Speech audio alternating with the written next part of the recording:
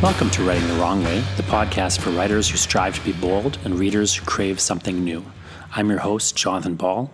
I want to thank you for being here, and I want us to stay in touch. So subscribe to this podcast, then go to writingthewrongway.com and enter your best email to receive the Martian Embassy Missive, my bi-weekly newsletter where I let you know what's happening on Mars, where we're always making big plans. Join the Martians so you don't get left out of the invasion at writingthewrongway.com. And as a special bonus, I'll send you a free book. Speaking of books, my new book is called The National Gallery, and it contains sonnets about Leatherface from the Texas Chainsaw Massacre, elegies lamenting the death of my iPhone, and other strange missives from yours truly, the Poet Laureate of Hell. Visit thenationalgallery.ca to order your signed copy. That's thenationalgallery.ca. So I'm here with Justin Curry, also known as Chasing Artwork, whose work you can see at chasingartwork.com. But do you want to just talk for a little bit, Justin, about how you would describe your artwork or your just style?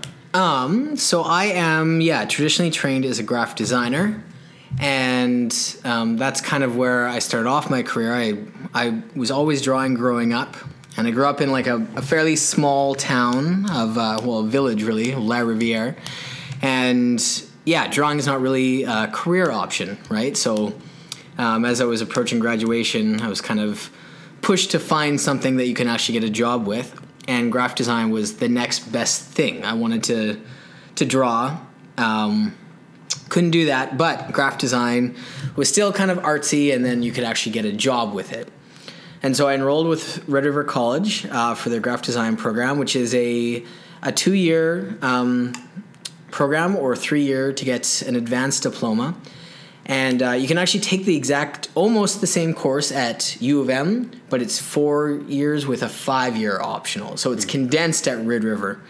And so, I didn't really like graphic design at first. The first year, I think I struggled quite a bit and didn't really like it. But in second year, everything started kind of clicking together, and I started to get a handle on, how to use Adobe Illustrator and Adobe Photoshop and InDesign and all those programs. And I started to kind of see the marriage of my illustration and this design training. And that's when the style kind of developed, and that's when everything just kind of started clicking into place. And I started really liking graphic design and kind of getting into it. So when I graduated, I got a work placement through the program at a design firm, and then they hired me full-time after school. And I started doing graphic design by day, and at night I was kind of developing this illustration style based in Adobe Illustrator, which is a program that nobody uses except for graphic designers. Like, it's specifically for graphic design. So I've always thought it had like the name doesn't make sense. It's Adobe Illustrator, and no illustrator wants to do illustrations in Adobe Illustrator.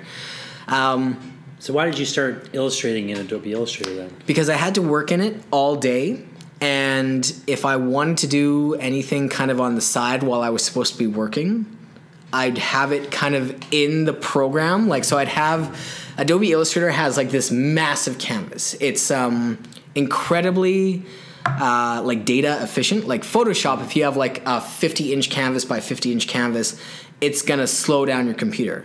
Illustrator just defaults to a 200-inch by 200-inch canvas, and then you set your little 8.5 by 11 artboard. That's where you're gonna work. But you always have this massive canvas, so you can have a project in one corner and another project in another corner, another project in another corner, and when you save it out, it's going to be maybe 70 megs. Wow. Yeah, so it's just... You could literally be working on your day job stuff here, then in the corner you could just scroll over. Which is exactly what I was doing. I had had a transformer over in one corner, and then I was working on a branding package in the other corner, and so I could kind of snap back and forth. So it was just I was in it every day, and I just got really familiar with the program and started to kind of find all these neat little tricks and techniques, and then just started trying them out with illustration, and things started clicking. And then when I started going to Comic-Cons while I was still working as a graphic designer, it really stood out because nobody had anything like it. So I kind of won the lottery style-wise, just the way things developed. I have a lot of friends who I think are better illustrators, but their styles look like a lot of other styles, whereas mine is this weird offshoot that kind of stands by its own. And that's really helped me out. It's interesting because just to kind of think about how I teach creative writing, and like one of the things I kind of am always telling students is that it really helps to be developing a style, even if you think it's not very good. Like, even if you're doing something, like one of the sort of weird things about, I think, art in general, but when I teach it, I'm always talking about writing, but is that often when you're starting out, you're doing certain things wrong, and you're trying really, really hard to do them right, to do them like other people. But the danger there is that you're going to do everything like another person, and you're not going to have anything unique to you. And weirdly, like what you need is like to salvage a certain amount of things that you're doing wrong, and just double down on those things, because that's going to be your style. That's going to be the thing you're going to do different, and it's going to be both the thing that people hate in your work, or that they love in it. Like it's going to be like, weirdly, I feel like you got to look for that thing that is different enough that it can get a reaction. And I like to say that, like, I like to, my like saying about it is like, you can't be somebody's favorite band unless you're somebody's least favorite band. Like, right. Like you really want those reactions, as opposed to just sort of being a. You don't want to be elevator music. You don't want to be elevator music. That's going to put it. You guys have talked on your podcast, Justin's podcast, Super Pulp Science. They've talked a couple of times about like being at an art show and that idea of the heel pivot, like somebody walking past your table, then they kind of turn and come back. Yeah. And I don't feel like you can get that reaction if you're just doing good work. Like not that your work's not good, but like there's that kind of good work of like, it's like professional level work that like, yes, it is good and it can be recognizably, everyone, we can all agree that this is good, but maybe it looks like somebody else's thing. And it can be, there's a career there, but I think like it's almost, it's hard to maybe see sometimes, at least when somebody's starting out, like that's certain things that you're doing differently or wrong, quote unquote, are maybe the things that are going to actually, you shouldn't be ironing out. Mm-hmm. So I don't know, like how you. I never. My sort of missing link in this is it's hard sometimes to have good advice about like what things are those things and what things are just like. I don't know if you can really quantify or figure it out early on. I think it all comes down to the mileage, and you just need to work and work and work, and it kind of just evolves. I don't think it's like a conscious choice.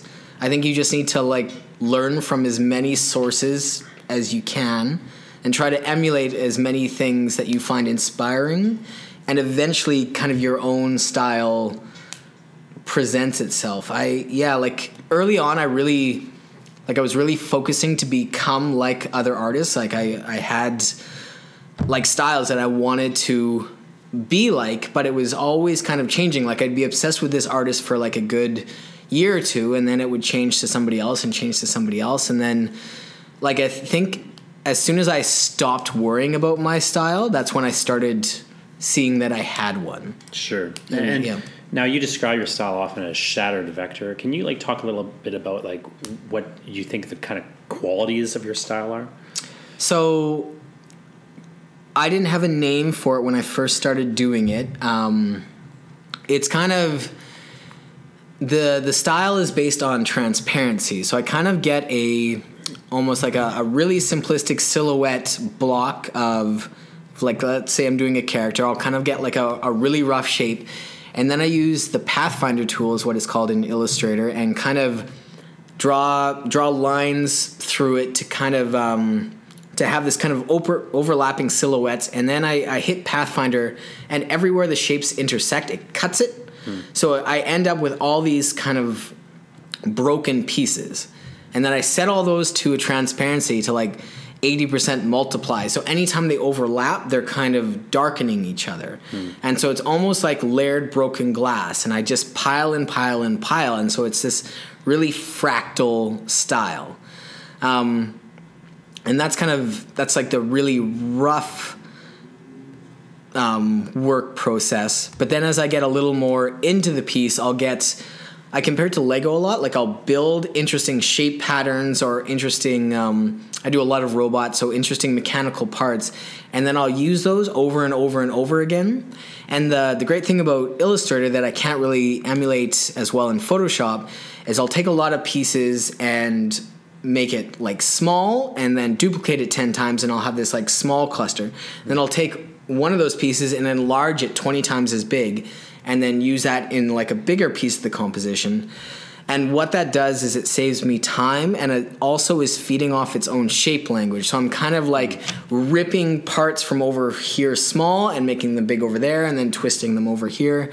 And if you try to do the same thing in Photoshop, eventually you're going to you'll run out of resolution. You can't just grab a tiny cluster of shadows on this guy's leg and enlarge them, the size of the full background. It's not going to work.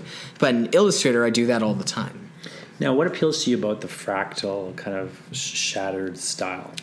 I think it's got this nice kind of chaotic feel. Like it's organic, but it's also, because all the edges and lines are so straight and precise, because it's a design vector program, it's this great juxtaposition of like fluid designs made out of all these broken straight edge pieces. Sure, and then you've also often have like these like large, small composition juxtapositions as well. So I find like in general like having sharp contrast and juxtapositions work. Do you think that's partly like your kind of interest in those kind of sharper contrasts, or to some degree part of your design training, or is that something you've always been really drawn to? I think that was definitely the design training. That was, it's definitely a product of the program and the tools I'm using. Because my actual, like my traditional illustration wasn't really looking like that at all.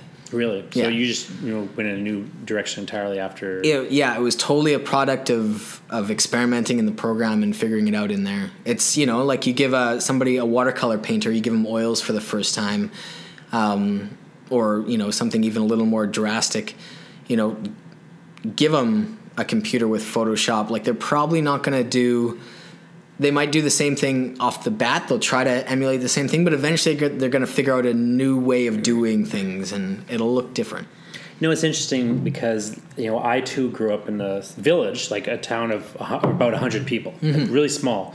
When people think small towns, sometimes they're talking to me and they're talking like 10,000 people, and I was like a real, classified as a village. And like you, it was, there's nobody there who had done, even heard of anyone who, they never even met somebody who like had a career in the arts. And so it just didn't seem like a path, like you say, and so on. And then similarly, like when I went to school, I started to I did differently because I went to the University of Manitoba. I started doing an English degree. But one thing I did in that English degree was they taught me about this poet from the prairies called Robert Crouch, and he had a poetic style where he was doing these longer poems, like these long, like book-length poems, but they were very, very fragmented.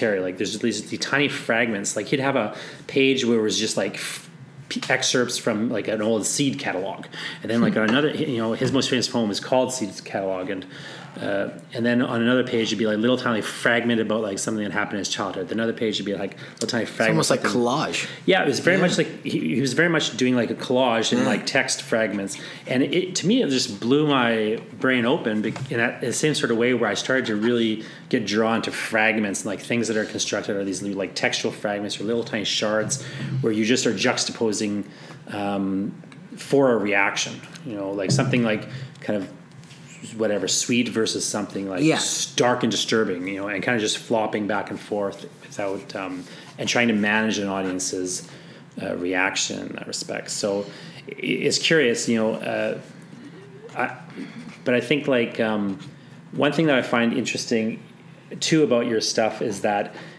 I don't see you do too much actual like work in comics, but you've done like some books, like Cassie and Tonka is the one I think of, just because it's sitting. I see a poster for it over there, and it's the first one like where I think became aware of your work was Cassie and Tonk, if I recall correctly. But then also even just on your single like image compositions, they're very suggestive of like storytelling. So I wonder if you like think, how do you see yourself as a storyteller, and like, what do you think the difference is between, like, I don't know, say telling a story in images versus like just presenting images that don't necessarily have like a story suggestiveness? I think that just comes from like my favorite type of artwork to look at was always concept art or an image that wasn't attached to a full story, but you could tell had a story attached to it. Like that world building that you can do with just a single image always really, really fascinated me. Like here is a picture of like a little girl holding an umbrella for like a big robot. Like I can, without knowing anything else about what's going on, like my mind starts to build the world around that. And every time I saw an image like that, that was kind of the stuff I was I would gravitate to.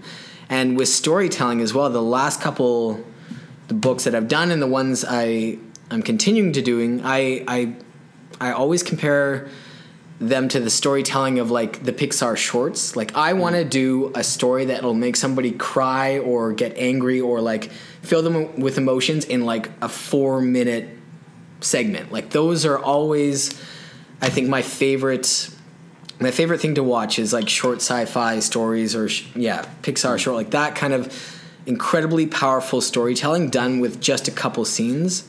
That's the kind of stuff I like and want to do. So how do you decide, is that the thing you're looking for when you're kind of thinking about different ideas you might have for, an image, and then settling on like one to kind of focus on? Is that the kind of thing you're kind of thinking about, like, well, do I want to know more about the story for? Or is there like some criteria in your head about, like, say you got like 10 ideas, when you're selecting one, like what's the sort of decision maker for you in the sense? I think it's, like anybody working on books, I've got like 20-ish stories kind of floating around, and just kind of comes down to which one is the clearest in my head and the most excited that I'm going to, the one that excites me most to get started. And I think like a lot in my story, I want to have, I want to build a world and then explain like next to nothing about it. I want like the reader just to suggest everything. Yeah, like characters walking through a desert with like all this, ancient, crazy large machinery. Like I love stuff like that. Like you're never going to know what that huge machine did or how it came to be there or if it's alive or not, but like we're going to walk past it and we're going to make you think about that, but you'll never know. And I've always thought that was better than explaining every single piece about the world. One of my favorite like movies growing up was The Iron Giant. And I remember as a kid, like wanting to know the origin story of like the Iron Giant. And as I became older and started making my other stories, I realized how terrible it would be if they explained where the Iron Giant came from and like his whole backstory. So that kind of stuff it makes it smaller, right? Like I think that's the paradox. Like they think they're making it bigger, but they're making the whole world smaller by getting into like the prequel of it or whatever. Yeah. Rarely do you see it work. I mean, it sometimes will work, but generally I think it's like that weird paradox of like those. I see a lot in horror where it's like you want to know a lot about this mysterious thing, but the more you know about it, the less interesting it is. So especially like nowadays with all the expanding universes where they want to just, a property worked for the one movie, and now they want to delve into like every single aspect of that movie, and that kind of it doesn't make the world better. It shrinks it down. Yeah, I think in a weird way. Yeah. We just go back to Cassian Tonk. So when you started working on that, now that came from an image you had drawn, the one you described, right? Yeah, that was I was after working at a design agency. Illustration and Comic-Cons kind of became. I was getting more and more freelance and doing better at shows, and I made the transition from graphic design to concept artist and interface designer at a video game company. And that's where like I was kind of doing illustration and a little bit of design for my full-time job, and then I was picking up a lot of freelance design, and then I was doing all the Comic-Cons. And one day I realized I was making more Comic-Cons than I was at my full-time job, so it kind of it hit me like a brick, like I could quit my job and just do that. and nobody had like ever. I just had never crossed my mind. It was like totally just. Why hadn't somebody told me that? Like, if you're making more money on the side, quit your full-time job. You're told your whole life you can't do that. And yeah, that's it. I think like I grew up, like you get a 9 to 5 and like that's, you know, you don't mess with that. You have that 9 to 5 and you try to hold on to it. Like, don't ever get rid of it. So it was like a really hard, like mental pivot to like leave the 9 to 5 to do my own thing. And what I wanted to do, like now that I was starting my own company, like now that Chasing Artwork was going to be a thing, I wanted to take the step into graphic novels. And so Cassie and Tonk was kind of a story that had been brewing around for a while. And it was almost as much, you know, kind of a pilot project for the new company, but also to prove to myself that I could make a graphic novel. I'd done like a little bit of sequential work before, but I'd never done a full story. So it was kind of just to see if I could do it. Yeah. So why did you end up looking for a writer on it? Because I know so many people in that position who they decide to write it themselves, which I think is usually a mistake. But most people do it. Yeah. And it can work. But like, what is it that kind of moved you towards actually looking for a writing partner? I think like I'd been staring at the story. It had just been in my own head for so long. I think part of it was I needed somebody else to weigh in and tell me like what was working and what wasn't. I also chose like Gregory Kamichuk to write the book because he had published a lot of graphic novels before. He was one of the only people that I knew in the city who was doing graphic novels as a serious thing. And even he was just doing it on the side at that point. It wasn't his full-time gig. So it was also kind of to get the advice of like, okay, I know I can make this book and get it printed, but then like I don't know what to do after that, like, you know, publishing options and all that stuff. So I kind of also wanted like some mentorship on how bookmaking is done. And so he wore a couple hats with that, like with the business of it and then the storytelling. And it was also great. Like, I don't think we would have worked on another project if, you know, he was like a lot of writers that I've met, but we just had a lot of fun story breaking and playing around with the story and just like, what if this and then that, like the evolution of it was very natural and organic. And I think like we just worked really well as a team and could kind of see where each other was going. It wasn't just like, hey, work on this project, and then he gives me a script and I follow that script. It was very much a back and forth relationship on it. And you did a follow-up, Rest in Water, as well. And you're also working on a book. I don't know. Have you talked about it on this podcast, Super Help Science? I can't remember now. Dragon Nanny. It's not a secret. No, it's not. Yeah. So you were also working on this book, Dragon Nanny. Yes. I don't, you know, that is sort of also in that same world. And you've also done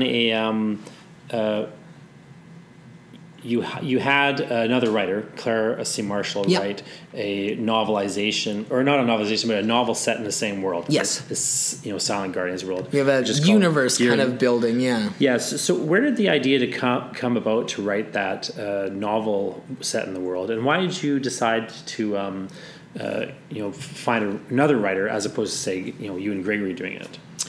I think we knew Claire. We liked Claire. We had seen her work around for years and just got to know her, and it just became an opportunity. And I don't think like Greg really wanted to do a novel like that. I think we were both excited to get like some fresh blood into the universe and see what somebody else could do with it.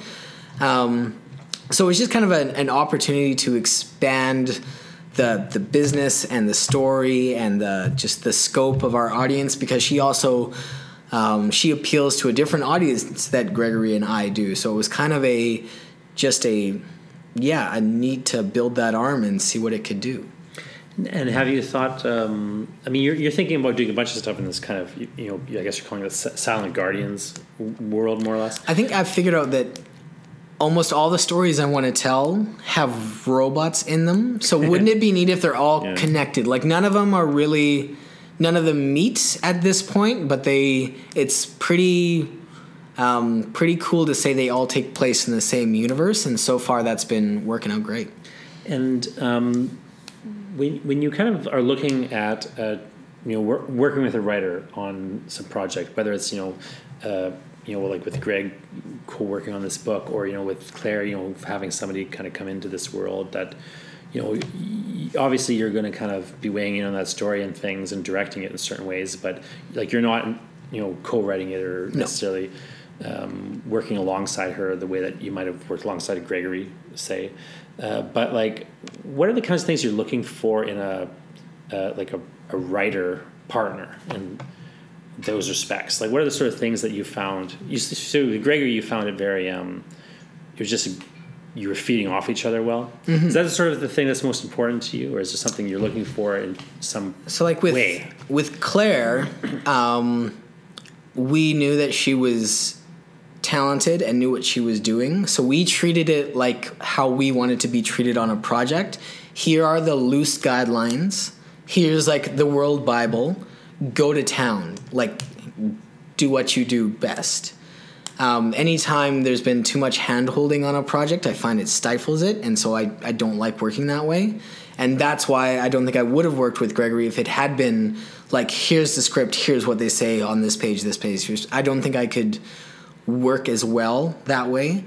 And so that's what we did with Claire. We just kind of, we gave her loose guidelines and let her do her thing because that's what she does best.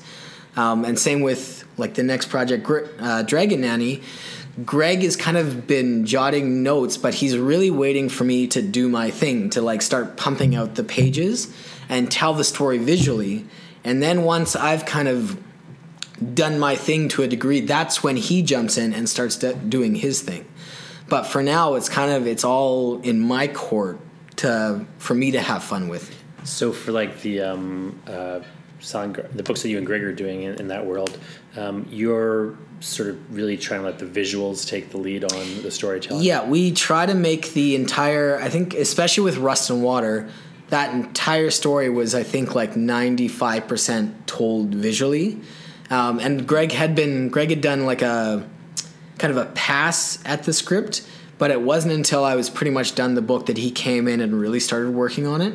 And I mean, like, not to say he wasn't working on it. Like, I would bring him over and say, like, check out how this is working. Do we think we need another page here? And like, and writing against the images. Yes, yeah. So the images dictated the story, not the writing. Yeah. It's funny because I'm doing a comic project with Gregory, and one of the initially I'd hired him to just do some concept art. Mm-hmm. And I was trying to pitch the idea off the concept art, and then I wasn't getting anywhere with it, and he's like, why don't you just write text over the concept art? And I actually weirdly, I found I actually just turned the art into comics pages. I didn't even have to change anything. There you go. because he had that visual flow to this. Like, he kind of turned it into a story, even though it was, he had originally been working from a script, but it wasn't like he didn't really illustrate the script. If that makes sense. Yeah. But it was kind of like that kind of Marvel method. It became very much that like working off the imagery and letting the imagery take control, which I think is for me it was a bit of a harder thing to learn because I'm so used to just working with this text, and the text is leading the way, but it's a shockingly those images just have so much, like, it's the cliche is like the picture's worth 1,000 words, right? But but the images really do have like this incredible amount of power to suggest things beyond the frame. And I think that it almost, I think, works best when the text is just juxtaposing with the imagery and not really trying to replicate it or like double function it. Yeah, you don't need to redundancy where if this image is clearly conveying the message, do we really need it again in a box covering up some of the image? That's exactly right. And it sounds weird to say it. I mean, it sounds nice and simple, but it's a hard lesson, I think, for a writer to learn. Especially I think with like earlier projects, like when I was working from a script, it was always kind of my goal to do a good enough job that words would be taken away, like to convey what that text says well enough that they don't need the text anymore. It's always kind of my goal to make the movie WALL-E and have 40 minutes without any dialogue whatsoever and tell that story. I was thinking of Wall-E when you were talking before about like robots and we were Pixar and so on. Yeah. Like it seems like the movie for you. In oh, definitely, yeah. I was so angry at like all the people complaining about like there's no words in that movie for the first like 45 minutes and people didn't like that. I was like, that's the best part of it. Yeah, the best part of it. I was disappointed almost when they started talking. Yeah. It's still a good movie, but like it does, sort of. I mean, yeah, it's just different. It works so well. I could have watched the whole movie like that for sure. Do you find that it is like how do you see your style and your interest in story, like telling through your style, changing over the as time goes on? So I think the focus is it's kind of divided between making one-off posters and prints for Comic-Cons and doing storytelling, and I'd like to eventually shift more into the storytelling, but I don't quite have the business model working as well on the storytelling side. So I think like once that starts to catch up more to the poster making business, then then the focus will go to making stories. Like I've got a lot of stories I want to tell, but I find that the one-off posters they're easy and exciting and they make money quickly, whereas the books are kind of the long tail of the comet. Yeah, books are a real long tail. Yeah. So the market's always changing. Like my job now didn't exist 10 years ago. Like Chasing Artwork as a company couldn't be a thing in 2010. But in 2020 we have this, the sea of Comic-Cons is happening right now. And so there's this whole new way for nerds to pay me money to do my thing. And, who knows what's going to happen in the next couple of years, especially with, publishing and bookmaking. It seems like things are shifting around in that arena, or a lot of mumbling going on about how things, work is based off of really old models that don't really work as well as they used to. So I'm kind of excited to see how that changes. And yeah. I feel like the long tail. I was talking to my accountant once, and he was saying something. He was chastising me for putting too much money in retirement savings and not enough in short-term investments. And I was thinking, this is an odd thing for me to say. He goes, but you keep in mind, he goes, you're writing books. He's like, when you retire and are dead, you could easily make more money than you're making now. Yeah. There you go. I was he's like, that's your business, right? Like, yeah, I guess in a weird way it is my business. Unfortunately, my business model is when I'm dead, I'll be making all this money. But in a weird sort of, I always, but it is like a thing where I think it's interesting to kind of just kind of think about like not wanting to put all your eggs in like one basket or other. You guys have talked a lot on your podcast about like the Comic-Cons and the kind of up and down of just that whole market, and books of course are their own up and down market. Yeah. But if you're at least in like 5 different up and down markets, no matter what's happening, you can be doing diversify. It, right? But in a weird sort of way, do you feel like there's a story that you're most attracted to?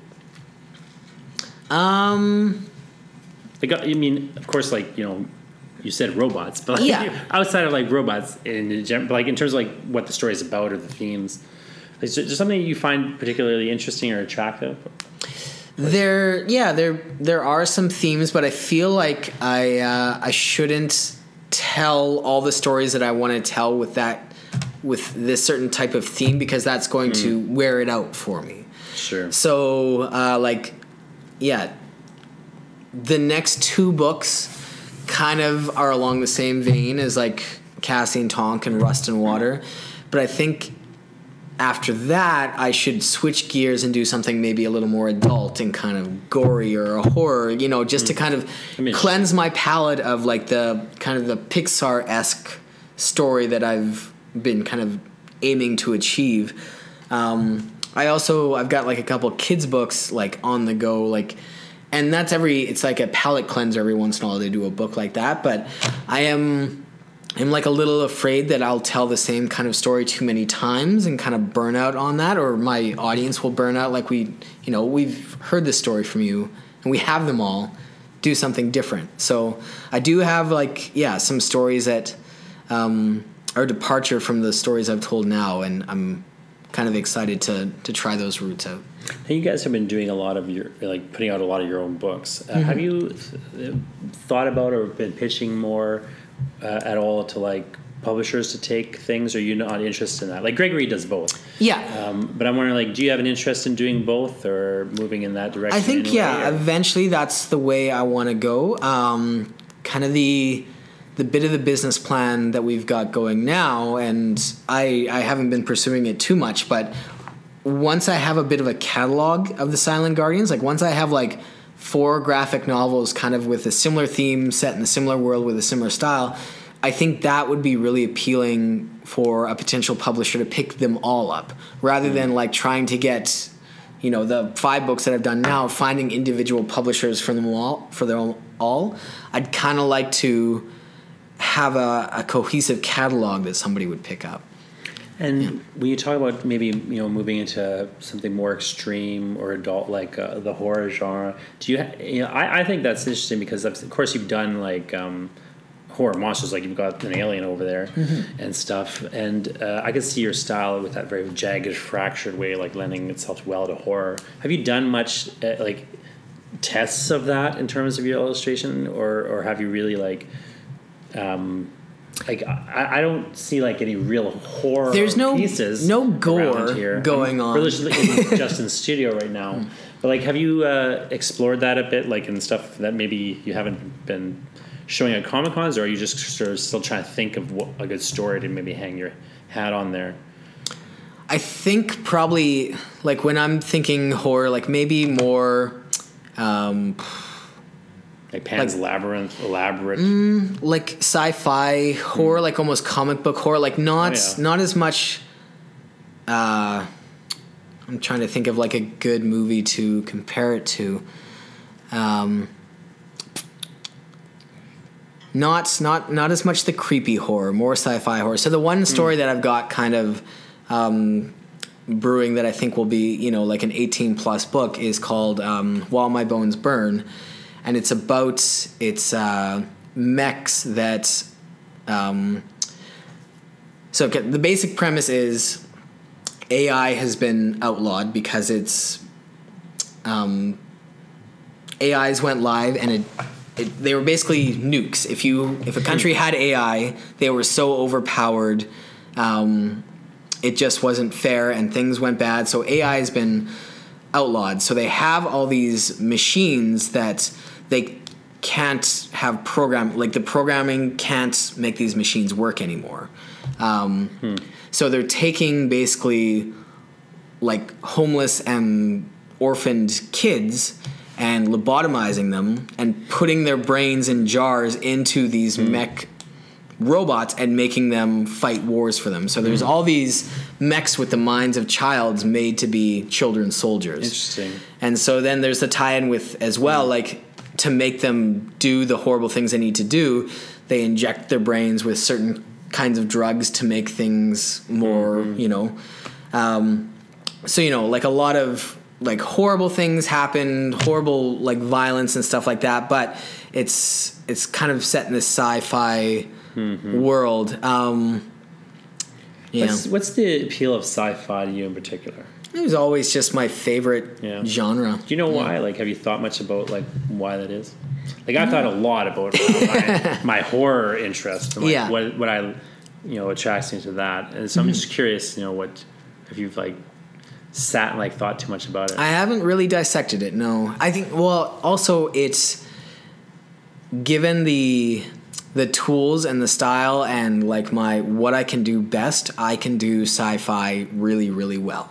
I can, especially my robotic designs in my style seem to catch the eye of the consumer more so than most people who do robots in a convention filled with artist drawing sci-fi stuff. Well, what I like about your style and robots in particular, like I'm just right across from me is a Transformer Optimus Prime with like his arm blown off by a girl holding a Megatron gun there. And what I think is really interesting about your style with robots in particular is it even it lets you show damage in robots very well. Yeah, and like that starts to suggest all sorts of narrative. Like story that has happened to put this damage on this robot, and it lends itself well, I think, in those terms. And then also there's just something cool about like bladed robots, you know what I mean? Like your Gundams in particular, like, that style just works really well with that kind of battle hardened, damaged, but ready, to kill kind of bot, And too, like looking at the art, like, going through the internet, looking at concept art that appealed to me when I see like a robot that's pristine, that looks like it's just out of the box, cool. But when I see one that's half destroyed with like its arm torn off and all these wires going everywhere, then, I want to know the story of how it came to be like that. Like, what did it just go through to sustain that kind of damage, and what's about to happen next. Now, the last other thing I want to ask you about is this image of yours that I just am obsessed with, which is these 3029 images that you're doing. So you did this, like, you called it an exercise in branding. Yeah. Can you talk a bit about, like, how you developed that set of images and, like, where that kind of just idea came from? Because, again, I find it just a really nice, clear contrast between, like, what the images are these robots in suits, but they're these massive, like, very unhuman heads that like have wires and shards of things coming out of them, but they're all like done up in this very Armani style, like very dapper suits, dapper suits, and it's set against a kind of just straight color backdrop with like a logo, as if like a company logo. It says 3029. Either the name of the company or the year or both, and I'm curious to know like where that idea came from for you, and just what draws you to it. Because to me, like, as soon as I saw that image, I sat down literally and like wrote a whole like storyline. One of these days I'll take 3029 off it and use it for something else. But it's very, very suggestive, at least to me, like just that instant, like, this is a thing, there's some world here, I don't know what it is, but there's some story to these robot suits. So that was just every once in a while I'll kind of get a little mentally exhausted of drawing whatever I've been drawing for the last little while. That was near the end of the year. I think I was just kind of I'd done a lot of fan art for a lot of Comic-Cons, and I wanted to kind of flex I call it like flexing the fine art muscles. Every once in a while I'll just be driven to do something that has nothing to do with any fandom and just kind of, make something original that's just me. And so it was just kind of, I just need to do that every once in a while. So it was between that, and I also, the only thing I really miss about being a graphic designer was branding packages. I really did enjoy doing logos, and I hadn't done a logo in a very long time. So I wanted to do something kind of fine artsy with a logo incorporated with it. So that was kind of my mandate. And then I've always kind of, I think I was just going through some images online, and all this nice fashion photography was showing up of just, the atypical suited up guy carrying his coffee cup, like posing as he waltzed down the street. And I thought, like, I liked the design of the suit, and I thought what I always think, like, what if that was a robot instead of a person? And so I just thought it'd be cool. Let's, put a robot in this super awesome, like this 3-piece suit. It makes no sense whatsoever, but hey, I'll do that, and then I'll make up like a brand to go with it all. So I did 3 different suited up robots with 3 different head designs, and then I came up with a logo. And 3029 was the year, and kind of I didn't have a story to go with this. I just came up like, I want to see the image of a suited up robot. So as I was making this, I was kind of just spitballing the story in my head.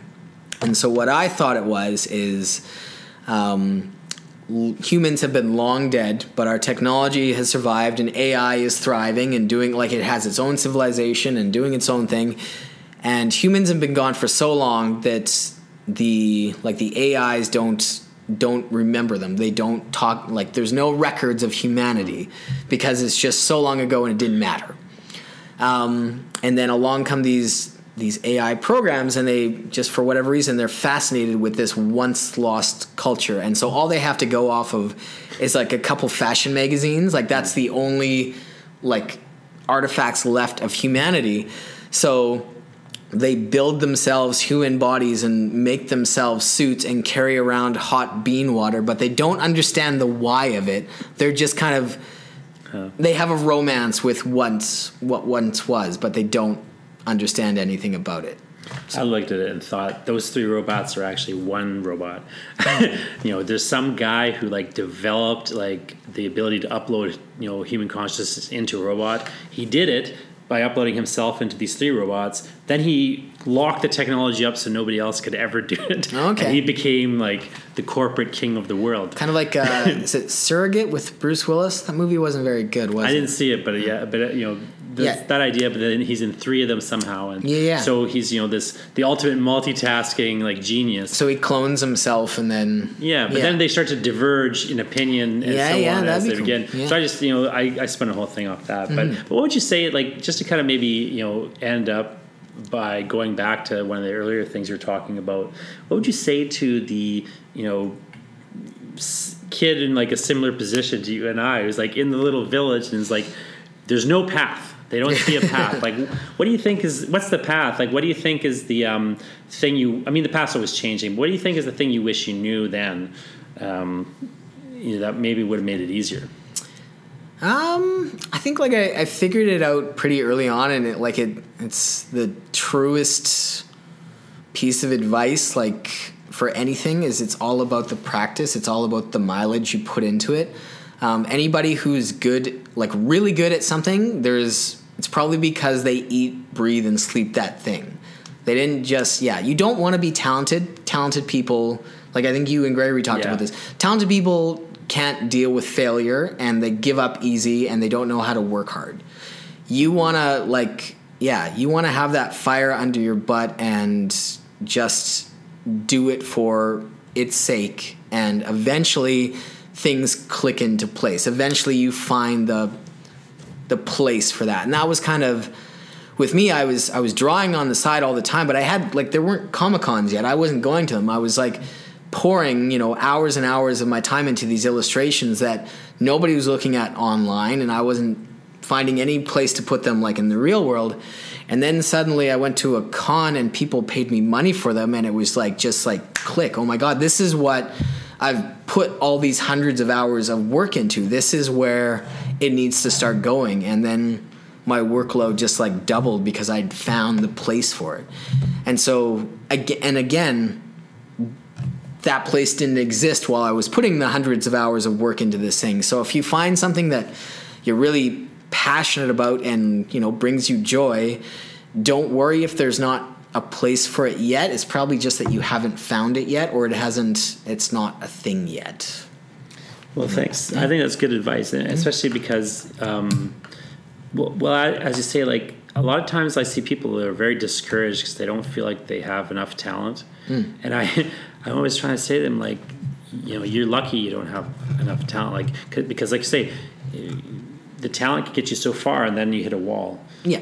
And then, that's fine, but, like, if you don't know how to get through the wall, it's very difficult. And a lot of times talented people, quote unquote talented people, give up. Like, most child prodigies don't continue doing the thing. They burn out doing the thing, right? Because they hit a wall, and it's never been hard, and now they don't know what to do, and now it's hard. And it's not fun anymore. And in some ways, if you just early on focus on having fun, and, like, it won't always be fun, but, like, you can at least learn how to have fun and, like, make things fun, and, like, what to and persevere when it's not fun. Yeah. You know, Yeah. and I think the other thing that you say was interesting is like the whole world just keeps changing, and you know, you can't just, on one hand, you can't be so tied into the thing you're doing that you think you can't do it another way. Like I've seen people who like they made a lot of money on Facebook ads, and then all of a sudden Facebook doesn't work anymore for them that way, and you know, now they don't know what to do. But the reverse is also true. Like you see people who like they just assume there's no path. But like there's always, you know, some path, and it's maybe going to change a bunch, and you got to like on one hand kind of be malleable, and try different things, and on the other hand, I think you have to kind of just really be conscious of the fact that there's going to be some problem at some point, and you need to like just kind of have the wherewithal to like see that coming. But also the solution is maybe coming too, and a lot of times, like as you say, like the world just isn't. Maybe the world would catch up with what you're doing in some respects. Like that happens. And when that boom happens, you know, be ready to, you know, catch it. Yeah. Yeah, when that website boom or the YouTube boom or, you know, whatever boom it is, you know, be ready to get in there. My daughter was looking, when she was younger and thinking about high school or university, she was kind of like, I don't know what I'm going to do, like what, you know, job I should train for. I remember saying to her, like, you know, when I went to university, half the jobs that exist now didn't exist. Yeah. Like half the people I know who like got a degree, you included, they're not doing that thing they trained for precisely. You're not, like, you know, you do graphic design, but you're not a graphic designer, you know what I mean? But like when I was going to school, one of the big things I remember like a big focus was on building Flash intros for sites. Remember when that was a thing? It was like, you need to learn how to do that because this is probably going to be your job. And then, you know, that died out real quick. And even like websites, I always didn't like that the focus robots are building websites instead. Well, yeah, there's so many great like templated sites out there. I'm so glad for them because I didn't really ever want to do website design, and thank God I didn't put all my eggs in that basket. And that's what everybody was telling me is like, learn how to do websites because that's where the money is, and I'm glad I didn't do that. I just think it's like it is one of those things where if you really just focus on developing a skill that's transferable, then you can just transfer it. Yeah. But if you've like decided you're going to do this, there's a path, and I'm going to take that path. It might work out, it might not. Like maybe you end up being phased out by an AI, and maybe you end up having a brilliant career. Yeah. But you know, you're on that path, and like I feel like, you know, it's a dangerous place sometimes to be like on a path that is going one place. Yeah. No, agreed. Well, thanks so much for talking to me. I appreciate it, and I'll let you get back to drawing robots.